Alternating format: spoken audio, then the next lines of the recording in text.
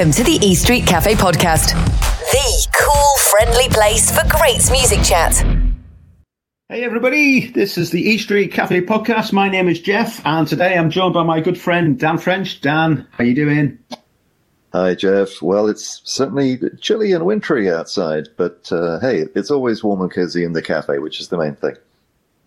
Yeah, it's always warm and fuzzy in the cafe, and it's nice and quiet now, isn't it? I don't know what you've seen today, but it's gone seamlessly well. The new members of staff have settled in really, really well. Hazy Davey is like chief barrister, it seems, at the moment, and barista. So they're doing very well, and we'll see how the order for our guest goes today. When Rosalita or whoever it is that steps up to take the order, let's see how things are. So I think without further ado, I'm going to introduce today's guest. And we're very proud to have on board Jean Mikle. Jean grew up in Cherry Hill, New Jersey, right outside Philadelphia, and first saw Bruce Springsteen in concert in 1978, one of the lucky ones. And she was still at high school and has been hooked ever since. After college, she moved to the Jersey Shore, where she's lived for more than 30 years. Jean and Stan Goldstein are lifelong New Jersey residents who have witnessed much of Jersey Shore's rock and roll history over the past 35 plus years. She and Stan have been giving walking tours of Springsteen sites to thousands of fans since 1999, including busloads of European fans. Together with Stan, Jean co-authored the book Rock and Roll Tour of the New Jersey Shore. She's also a member of the board of directors of Light a Day Foundation, which we've recently talked about in our last episode. And she's a board member of the Asbury Angels Project. Now, in amongst all that, she does have a day job, and she's a reporter for the Asbury Park Press. Jean, welcome. Hey, how you guys doing today? We're good, and it feels like we've been here before somehow, doesn't it? It does indeed. It's like deja vu. Yeah, it feels like deja vu. And I think, full disclosure, we should say that we did try and record something, I think late November we said, but we had technical difficulties, which we've now resolved. Rosalita got the sellotape out. Hazy Davey got the string out. We've chucked the cat out the room, and all of a sudden we've got a brilliant signal. It's all good. It was the cat all along, as we said. It was the cat. Let's blame the cat. There was the cat. One thing we like to do now, which you're probably not aware of, but we've got a new member of staff, Go-Kart Mozart, and he reads out the weather chart for our guest. So we know what the weather's doing here because Dan's just told us. But you're in Asbury Park, New Jersey. You're on the Jersey Shore, of course. Yes, indeed. And the weather is terrible today, guys. Go-Kart Mozart, he's telling me now that it's gusty winds, heavy rain, and it's got a high of 53 degrees Fahrenheit today. You got it. It's warm, but very bad winds, maybe 65 miles an hour tonight. Batten down the hatches, as they say. Yeah, that's what he's saying to us. So he's all good. And you're lucky. You've got Rosalita today. She's here to take your order. Would you like something to eat and drink? Let's start with your drink first. Well, absolutely. I'm going to have I think I'll have a Corona Light. And if she's ready for my food order, I actually want to have a Wonder Burger with cheese. Medium well. Wonder Burger. A Wonder Burger? What's a Wonder Burger? From the Wonder Bar, the best hamburger on the Jersey Shore. Wow. I've never had a Wonder Burger, but I feel like I should have one now. You're missing out, Jeff. I'm sure I am. But I heard that the cafe had some Wonder Burger, so... it's thumbs up from Rosie again. She's on it. So the Wonder Burger will be with you in about 20 minutes or so, I think. So look out for that. Brilliant.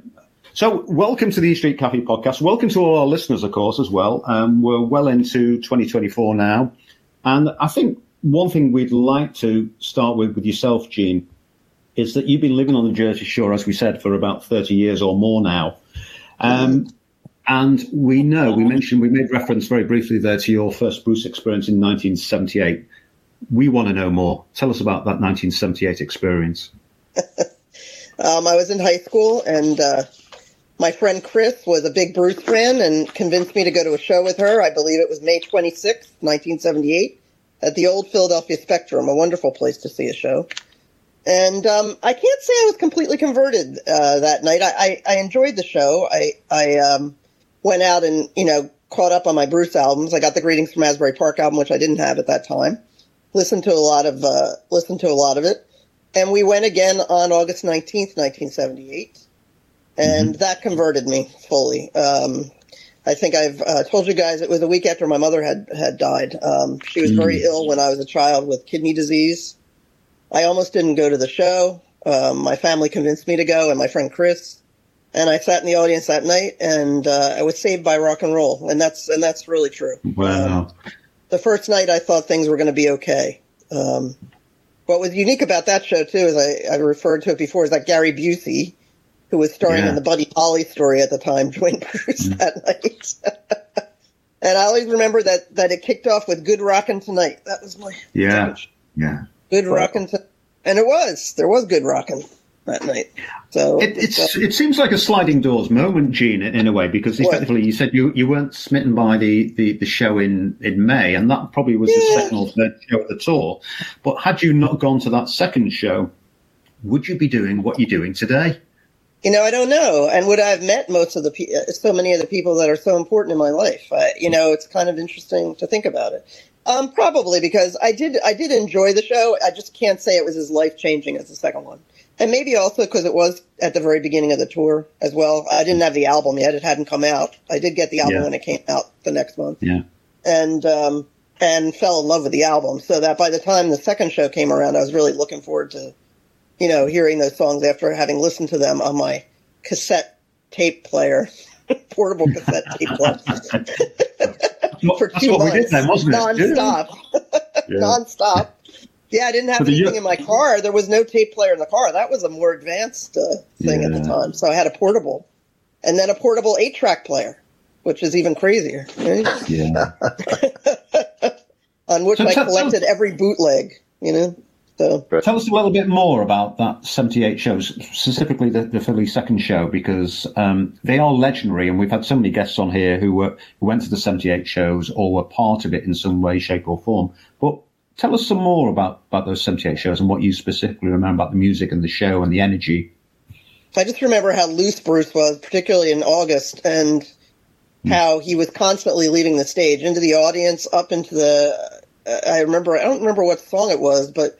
At one point, he vanished from the stage. We couldn't tell where he was, and then the spotlight found him. He was up in the second level of the spectrum by the Tasty Cake sign, which was a pretty famous, local, confectionery place, Tasty Cake. And I heard him go, "Tasty Cake," and then the spotlight got on him. He was all the rage.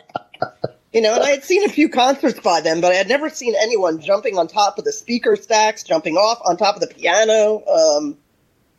And that just blew me away. I mean, you were kind of just drawn to it magically.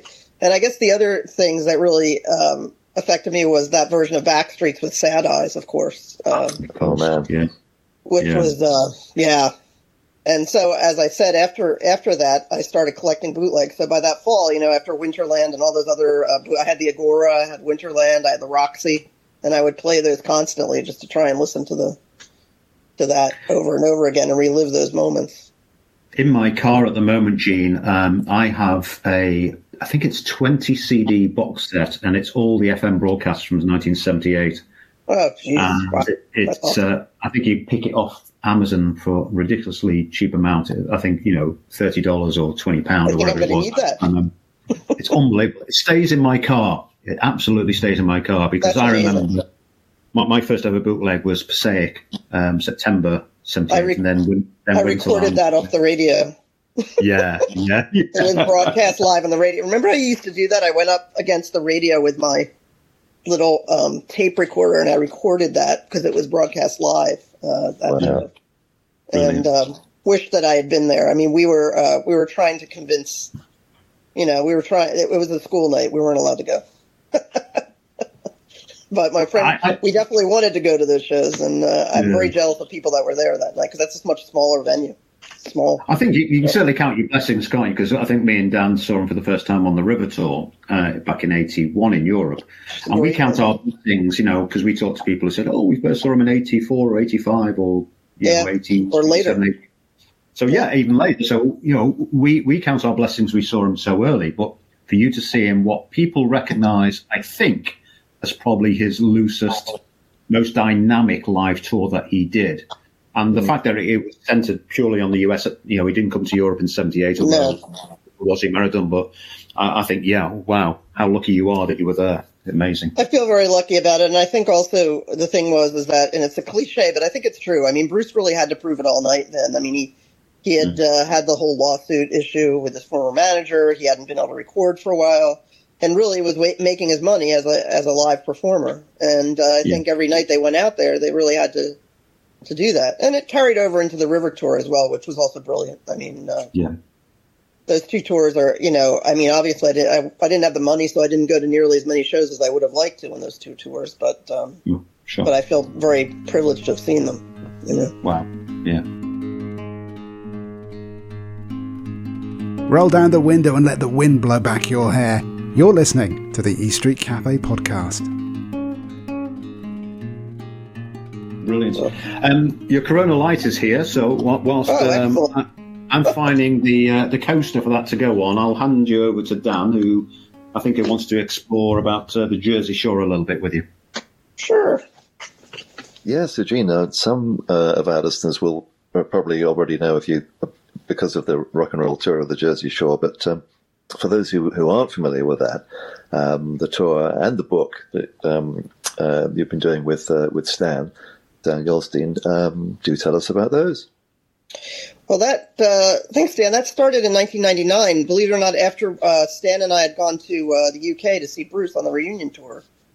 We went to Birmingham and then two of the shows in London at Earl's Court. And while we were in London, we went on a Beatles tour of sites. And the guy was very dynamic. He was head of the Beatles fan club at the time. He was telling us about meeting McCartney and, and we thought, wow, there's sites in the Jersey Shore. We could do this. We went back and started doing the research on it. And our first attempt at a tour was during the 15 nights at the Meadowlands on an off day in that stand that summer. And we advertised on the old Lucky Town Digest, which was one of the first Bruce boards online, right? And said free tour, walking tour of Asbury Park, thinking that no one was going to show up. And we got 60 people. Oh, wow. Yeah. And that kind of started it. And then we connected that same year with Phil and Stephen Jump, and they brought 4 busloads of people over to see the Philadelphia shows in September that year, which were tremendous. And on one of the off days, we had 4 busloads of people in Asbury Park, which was a much different place back then. Remember, the Stone Pony was not open, had been closed for a year at that point. We had no idea if it was going to open, and there was no one around. So here we have a bunch of Europeans walking down the street in Asbury Park. It was quite the sight, but it was great. And so then the next year, when he brought another group over for the shows at Madison Square Garden, we did once again did bus tours, and that was the time I think I told you the Stone Pony had just reopened, and we had a police officer pull over and ask us if we were okay because we had this huge group of people. And there was no one in Asbury Park at that time. And he thought, why are these people here? And I said, well, they've come to see the Bruce Springsteen sites. And the guy goes, really? You came from Europe to see the Springsteen sites? So he kind of adopted us and followed us around the city and then came to the Stone Pony that night when we went out and took photos with everyone. So it was quite the... Fantastic. We've been doing it ever since. I mean, it's 25 years this year, which is crazy to me. That's amazing. So how did it evolve from initially the tours into the book, which I believe is now into several editions later? Yeah. People kept saying, do you have a book? Do you have a book? You should write this down. So we did in 2002. And we finished edition number 4. It was almost 11 years ago now. So the question is whether or not we're going to do another one. I'm trying to convince Dan. Is that the 4th edition? That's the 4th edition, yeah. Yeah, I have it. I'm trying to convince Stanley. He does not want to do a third. I don't know. I'm getting there. I may convince him. Just because there have been some changes. I mean, the old Big Man's West was torn down last week, as a matter of fact. Yes, so I heard. Yeah. Yeah, so things have changed. But there's still a lot of stuff going on in Asbury Park. And, yeah. So we've sold over 12,000 copies. We might be closer to 15,000 now. I just didn't want to. That's fantastic. So if people want to get copies or they want to book the tour, You've got a website going still for that, I think? Yes, we do. It's njrockmap, all one word.com, njrockmap.com. And they can contact us that way. They can buy the book, and they can also book a custom tour. Stan is semi-retired now. He's going to have more time to do tours. Oh, right. That's true. Yes, of course. So, and it seems to have evolved, I understand, from initially walking tours to driving tours. Is that right? Yes. Now we do freehold as well if we do the 4-hour tour, just to show people where Bruce came from, which I think is really important. And a lot of people saw the Broadway show and heard Bruce talk about his home at 39.5 Institute Street, where he saw Elvis Presley on the Ed Sullivan Show, and also his first home on Randolph Street, which is no longer there, but we can show the whole neighborhood, which people appreciate, I think. And and hopefully someday there will actually be a Springsteen museum out there. It was supposed to open this year. It's not going to happen, I can tell you that. But hopefully. Plenty to see on the shore, which is fantastic. Exactly. So, and, then you can hang out and have a bite to eat or something. Yeah. What a contrast to when you started, when, as you say, there was, so little happening, so little going on, and now it seems like the area is thriving. So that's fantastic. It is indeed. So moving on to one of the other hats that you wear, as the director of the Latter Day Foundation, and I think you were, am I right, its first president as well? I was. Yeah. How many years did you do that for? I think I was about 4.5. Just because we didn't have an election, which we should have. Then I was the treasurer for a while. Now I'm the past president. So what I've been doing over the last couple of weeks is arrange the hotels for all our bands that are coming in for our Winterfest, which is always fun. Yes, because that really is a global event nowadays, isn't it? It obviously started in the States, and now you cover Australia, Europe, Canada, and you're not long back from the European leg. And Jeff was lucky enough to catch the tour here in the UK, weren't you, Jeff? Yeah, we. I went down to Leicester. Thanks a little bit to the good help of Bobby Chermside and Gordon Brown from Williams Honour. They kind of made sure I was looked after. Not that I need much looking after, but what we did is we sought permission through Gordon to talk to all the artists. And I just said to him, look, if we can talk to one or two artists backstage, that'd be fantastic. And guess what? We interviewed everybody. And that was our last episode that we put out. Last but one, I think, we put out. So that was brilliant. But one thing that struck me is I didn't realise how long these guys, like I was talking to Rob Dye, who I think now is the treasurer, isn't he, for Light of Day? Secretary, sorry. Yeah. And, Rob's been involved a long time. James Maddox has been doing this. He couldn't remember. Tom Brooksby been doing it for, he reckons, near on 10 years. And of course, Joe, God knows how he finds time to promote his new album, because he seems to be really entrenched like you with Light of Day. But yes, I love the format. And for those who don't know, tell us a little bit about how the In the Rounds scenario works when they play, because it works very well, I think. Yeah, what happens is for the European tour and also for some of the shows that we have in Asbury, actually our closing night show on the Sunday night, the 21st, is a songwriters in the round. So basically, songwriters play 3 or 4 rounds of their own songs. And then this time around, we were doing covers as well. So everybody was doing a cover of, that they chose. I know James was doing Help, and Williams Honour was doing a great version of Trapped, which I'm sure you saw, which was terrific. And Joe often does, we'll do Light of Day and One Guitar, which of course is Willie Niles' song.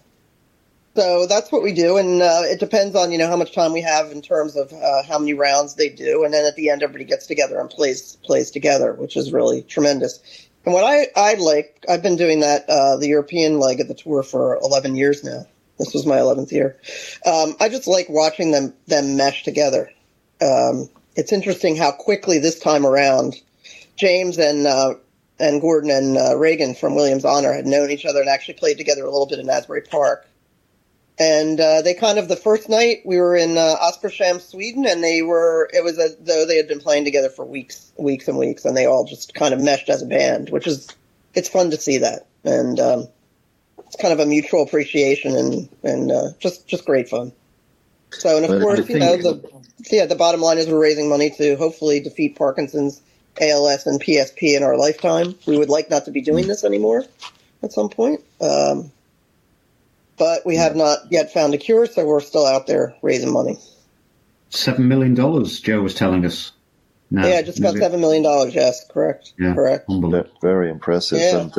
And as you say, even though the lineup changes a little bit from year to year, you still have this kind of what seems like the sort of lovely sense of like a family, and I'm sure that's probably how it seems to you. Just reconnecting every year. What a lovely tradition to continue. It really is. Yeah. And then again, as we've been saying, there's so much that you're involved in, and one of the other things is that in Asbury Park, particularly, visitors will notice if they look around on the boardwalk, there are some special memorial benches, and these are for the Asbury Angels. So tell us, what's the story about these angels and the benches? The Asbury Angels was started, I guess we started this in 2012, and it's basically to memorialize people from the music scene who have passed on, and not only singers, songwriters, but also producers, journalists, which is very near and dear to my heart, of course. We actually have Kerry Layton, who was a huge music fan, booster of the scene. And also production people, sound people, lighting technicians and stuff who've been involved in the scene.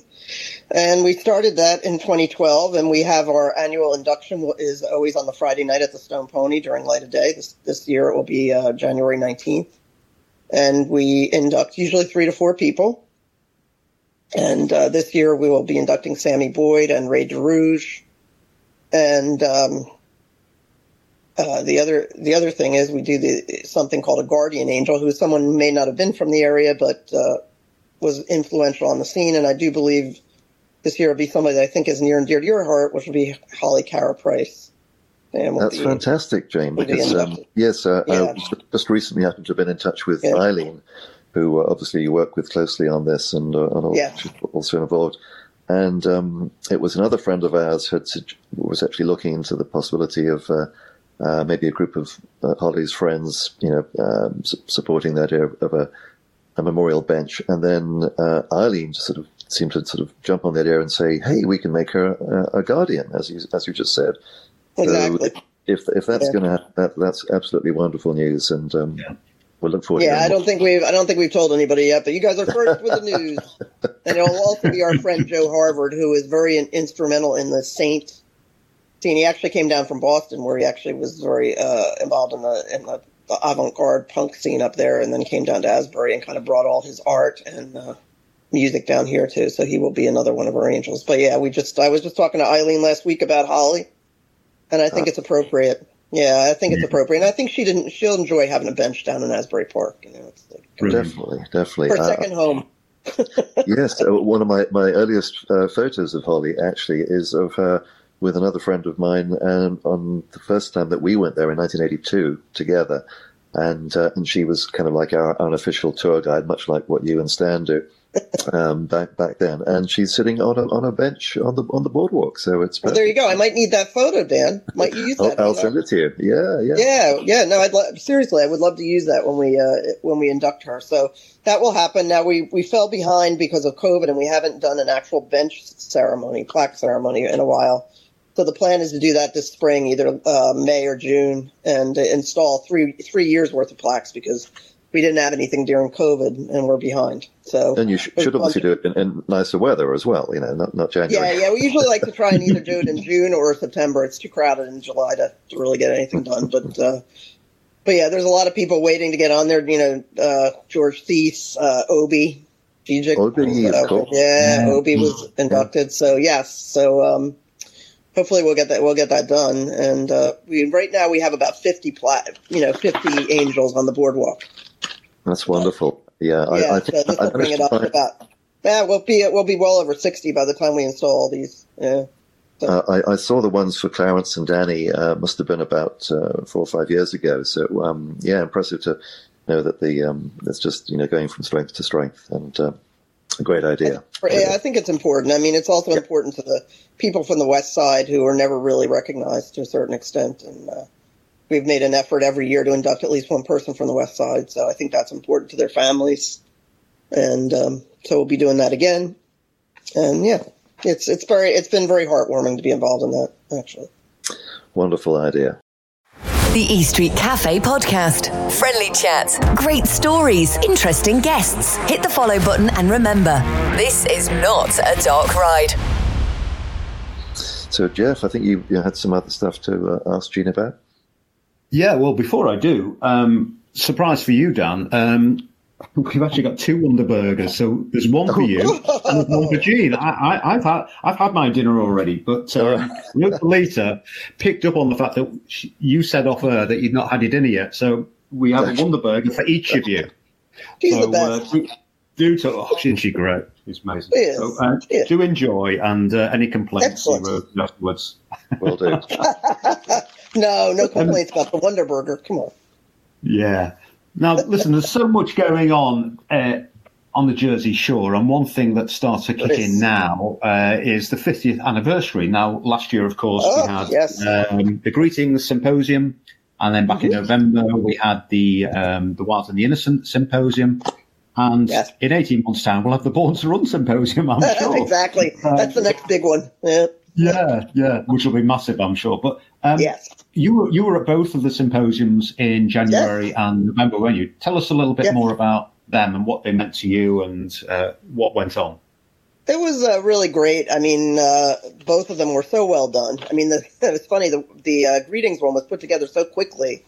And I was talking to Bob Santelli, who's the founding executive director of the archives, and he was saying they didn't think anyone would even come. They didn't, and it sold out. I said, why would you think that, Bob? Come on.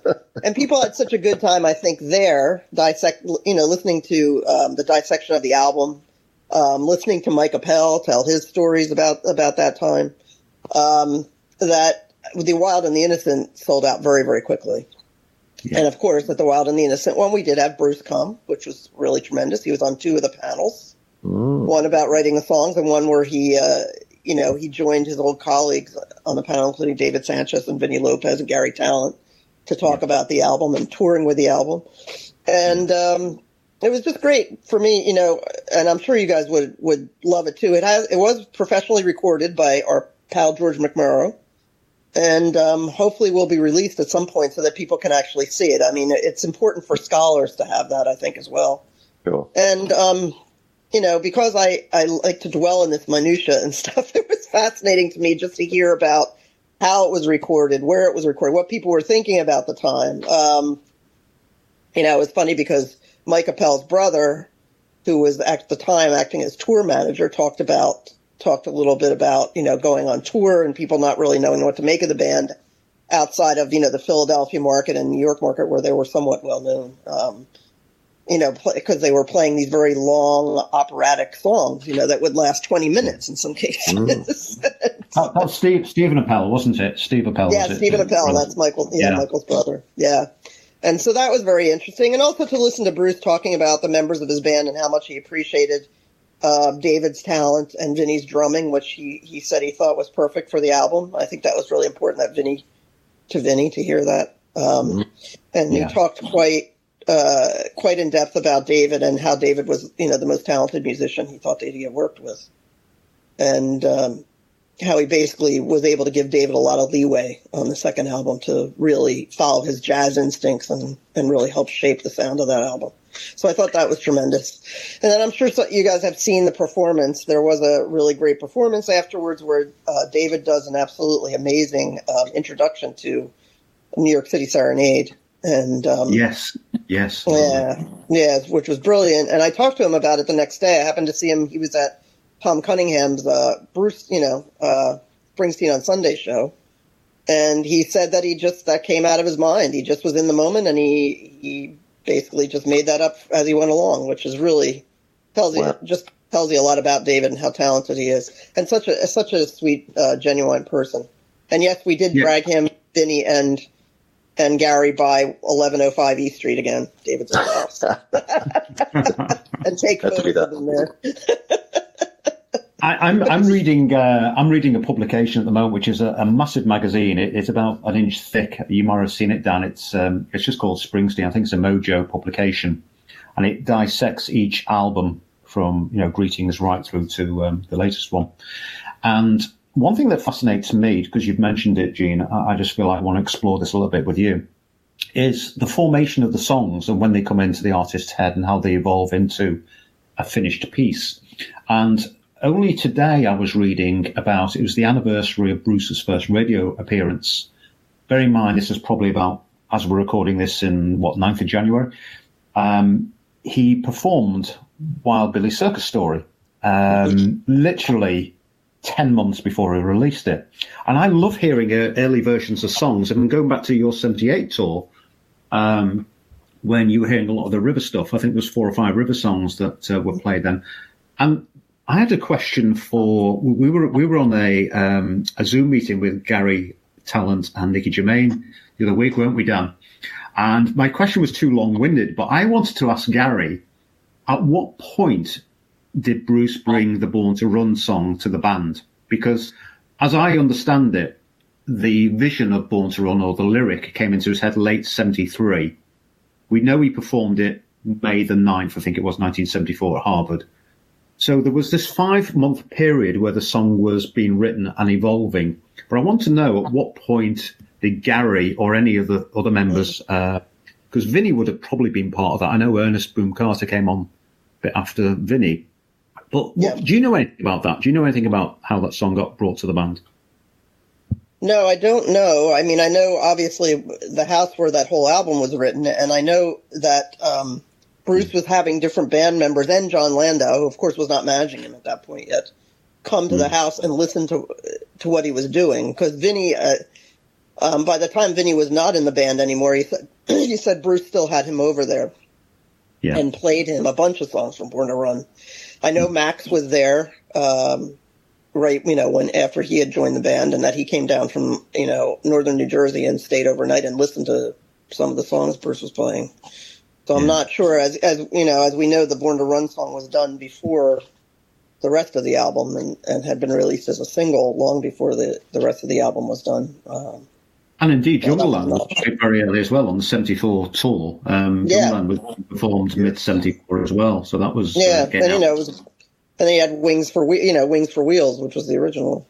It's interesting. It's kind of like it just evolved, and it's funny because Bruce was talking a little bit about that, the Wild and the Innocent Forum, about how songs develop and kind of take on a mind of their own once the band gets a hold of them.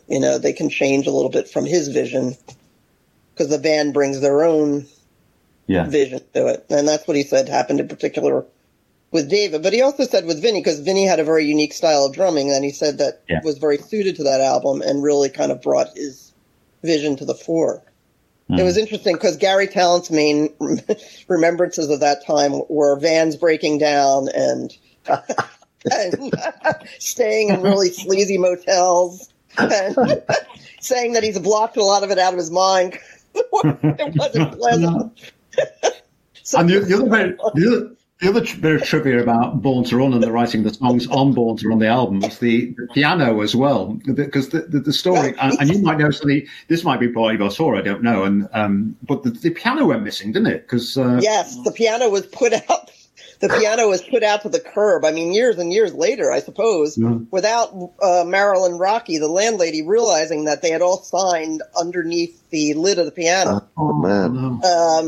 And either it got thrown out or someone owns a very valuable piano right now and has no idea what's underneath the lid. Probably never looked under, But it was apparently in the house for quite some time after Bruce left.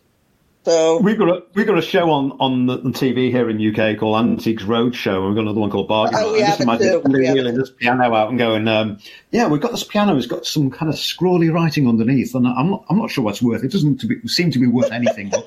And all of a sudden we find out it's the piano. It's worth $1 million. Well, I had a very similar, very quick story. I do this music history column for the press, and I was doing something about Led Zeppelin playing at Convention Hall. And I knew my friend Pam DeLissa had been at the show, and I asked her for her ticket stub to bring it to the Stone Pony one night so I could take a photo of it for my story. So she goes and finds this thing that has been in her closet since 1969 or whatever, brings it out, and turns it over and is all angry because there's scribble on the back, and she's decided one of her brothers has scribbled on the back of it, and then realizes that it was actually Jimmy Page and Robert Plant had signed it. It said, "To Pam." And she probably never would have discovered this had I not asked for the ticket, so she puts it in a plastic bag. Gee, look at this. I'm mad at my brothers, and it was actually signed because she went backstage that night. They invited her backstage, so she was hanging out. Can you remember the full bill that night? Because I'm thinking Bobby Chermside was at that gig in '69. He probably was working. He might have been working at it. I mean, he may have been working at that because I know he worked at the Rolling Stones show, which was 3 years earlier. Yeah, I haven't talked to him about that one, but I bet you he was there. I don't know. I want to say that Joe Cocker opened for them because I believe he then flew to Woodstock on the Sunday. That was a Saturday night, and he played at Woodstock on the Sunday.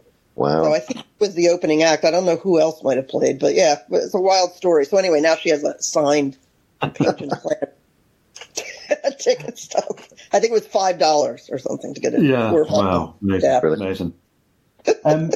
Just talking about another hat that you wear, Gene, is obviously the journalistic hat, and we realise you're very generous with your time here because it's your lunch hour, and I know you've got work to do. But I know you've covered many things as a journalist, and I know that one thing you did cover last year was the Monmouth University announcement about the new archive building plan.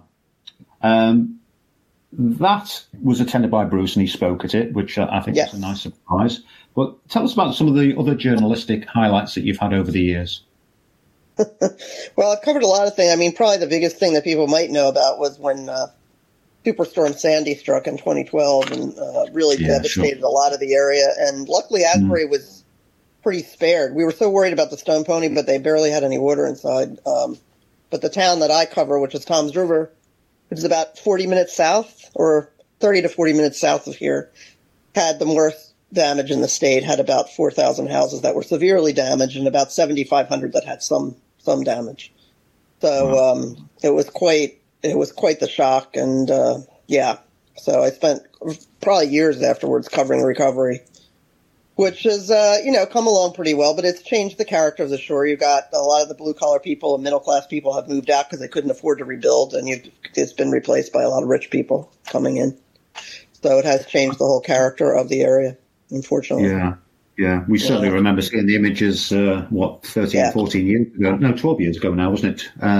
It'll be 12 years this year, October 29th, 12. I won't forget that date anytime. I remember one of our previous guests, Mark Ribbler, he came on the podcast and he was talking about he wrote a song, didn't he, for the charity as well? He did. I think he said it has an unfortunate ending, the way that's the funds from that song got diverted, if I remember, Dan. Oh, really? I didn't know that. Did he say that? Yeah. Apparently the funds didn't go where they should have done because of a certain governor that you will know of.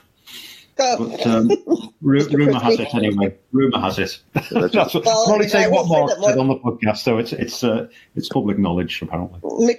Mark Ribbler also wrote the Asbury Angels song, which is really great. I'll have to send you that. That's right. Yeah, remember that? Yeah, you did. Yeah, we actually did a live recording of it. Yeah. The chorus at the Stone Pony, where everybody could participate during Light of Day a few years ago. Yeah. So he's been a great friend to us. Good man. Yeah. Yeah. Well, we sense that from all the guests that we have on the podcast. We know there's a great community. I'm from Liverpool, and I know you talked there about when you went on the Beatles tour. I know what that community feeling is like when you're part of a musical city or town. And, me and Dan have both been lucky enough to go over to New Jersey and to the Stone Pony and down Asbury Park. So we get the same feel. It is a very identical feel, I think. And one of our previous guests also said, hey, maybe we should twin Liverpool with Asbury Park. There's so much in common. Liverpool's a little bit bigger. Bigger than Asbury. But we're getting ready. Next month will be the 50th anniversary of the Pony, so we're getting ready. That's right. There's going to be a lot of different events going on. I'm sure you know about the Southside Johnny, the 2 shows that he's doing there. Yes. Yeah. There'll also be an event on February 8th, which is the actual anniversary. And I believe a panel discussion on the 10th, which Eileen is trying to put together. So, yeah. And See Here Now is also getting bigger and bigger by the looks of it. See Here Now. See Very Here well. Now will be back again in September. I believe it's the 14th and 15th this year. So Right. Good. Cool. Good. we'll see who gets. Yeah, I work at that one too, so that's another one. So while you're finishing off your Wonderburger, Right. would you like to play the E Street Shuffle? Absolutely. Let's play the E Street Shuffle. So you know how this works. Short answers, yes, no, or Stones, Maybe. Beatles, wherever it may be. Yeah. So we've got a new set of questions. Gene. Okay. We're going to go through the randomizer here, and the first question that comes up for you: pineapple on a pizza, yes or no? No. I'm not I'm a Jersey Shore purist. No. The thing is, it probably tastes good. It's just the idea of it is. It's the I idea. don't know. Yeah, it just doesn't seem right to me. You sounded very firm in your answer, but we can see you, others can't. But there was almost venom in your face when you said that. It's a sore subject in Jersey pizza circles because it's like a California thing, you know. Okay, spin the randomizer again. Right, oh, you'll like this one. Okay. What's the best thing about your hometown? What's the best thing about my hometown? Asbury Park, which is not really my hometown, but it has been I've lived very close to it for 40 years. I would say the sense of community there, and which we discussed about, the sense of community, not just about music, but about Brilliant. everything. Brilliant. Whenever someone's in trouble, people pitch in. People look out for each other. Yeah, Cool. they really do. They really do. There might be some backbiting and sniping, you know, occasionally, but as always happens in a small scene. But You'll get that anywhere, I'm pretty sure. yeah, I think that's true. Yeah. Okay, next question. What's the last album you listened to? Oh, Believe it or not, the last album I listened to all the way through was Weather Vanes by Jason Isbell. excellent. He's here again. Yeah. And before that was the Temptations' Greatest Hits. Oh, yeah. Okay. So it was a little bit eclectic. But I really like Jason quite a bit. I'm actually supposed to go see him in February, end of February, at Radio City, of all places. So, Oh, wow. Yeah. and I really like that album. We've just been talking about Jason Isbell with Jesse Jackson from Set Lusting Bruce. He was Yes. Oh, cool. he's discovered Jason later in his life, and he's now backtracking and doing what we did with Bruce many years ago. Right. Final Right. catalog. Listen to him. Yeah, Digging great into album. it, yeah. Yeah. What about you, Dan? What's the last album you listened to, Dan? We're on the subject. Last album I listened to. Oh goodness. Well, this will probably be a total surprise. I inherited a box of CDs from somewhere some years ago, and just happened to be looking through it because I'm basically trying to read as many musical biographies as I can find, and the one I'm reading currently is about Kate Bush, who has a fascinating life. I knew absolutely nothing about her life. Yeah, me neither. And wasn't that familiar with a lot of her material. So I dug through this little box and found there's a sort of a compilation album. I think it's called The Whole Story, and it's kind of like Kate's Greatest Hits or whatever. And it's I really enjoyed that. Played that straight through. Great. Awesome. It's amazing how you can just go back and pick an album and just go, I've not listened to that for 10, 20 years, or I know nothing about that person. Yeah. Play it. And then, this is the beauty of music, isn't it? That you're always discovering or rediscovering music. And it brings you, and if you've listened to it before, it can bring you back to that exact same place where you were, right? What you mentioned that album because I remember getting that I don't remember when it came out, but now I want to listen to it. I really like the whole story. Brilliant. Right. Okay. Last one. Would you prefer to see the future or change the past? Ooh. I'm afraid. I think I'm a little bit afraid of the future, so maybe change the past, or change my past at least. I'd see more Bruce shows. Like I'd go back to all the. I'd like to be at the main point. Oh yeah. Yeah. Stop it. My cousin was at one of those shows. Can you believe that? She's 4 years older than me, and her boyfriend was really into Bruce. I didn't know this till much later, and she was at the main point. And the funny thing is, I don't think she really even knew what she was seeing. You know what I mean? Was this the famous guy, February 75 one? Because he was playing there from Yes. late 73, wasn't he? So was this the one, the famous broadcast? 75. I don't know if it's the bootlegged one. But it was that at that time frame. Yeah, that she was amazing intro, for Instant. That. Oh my goodness.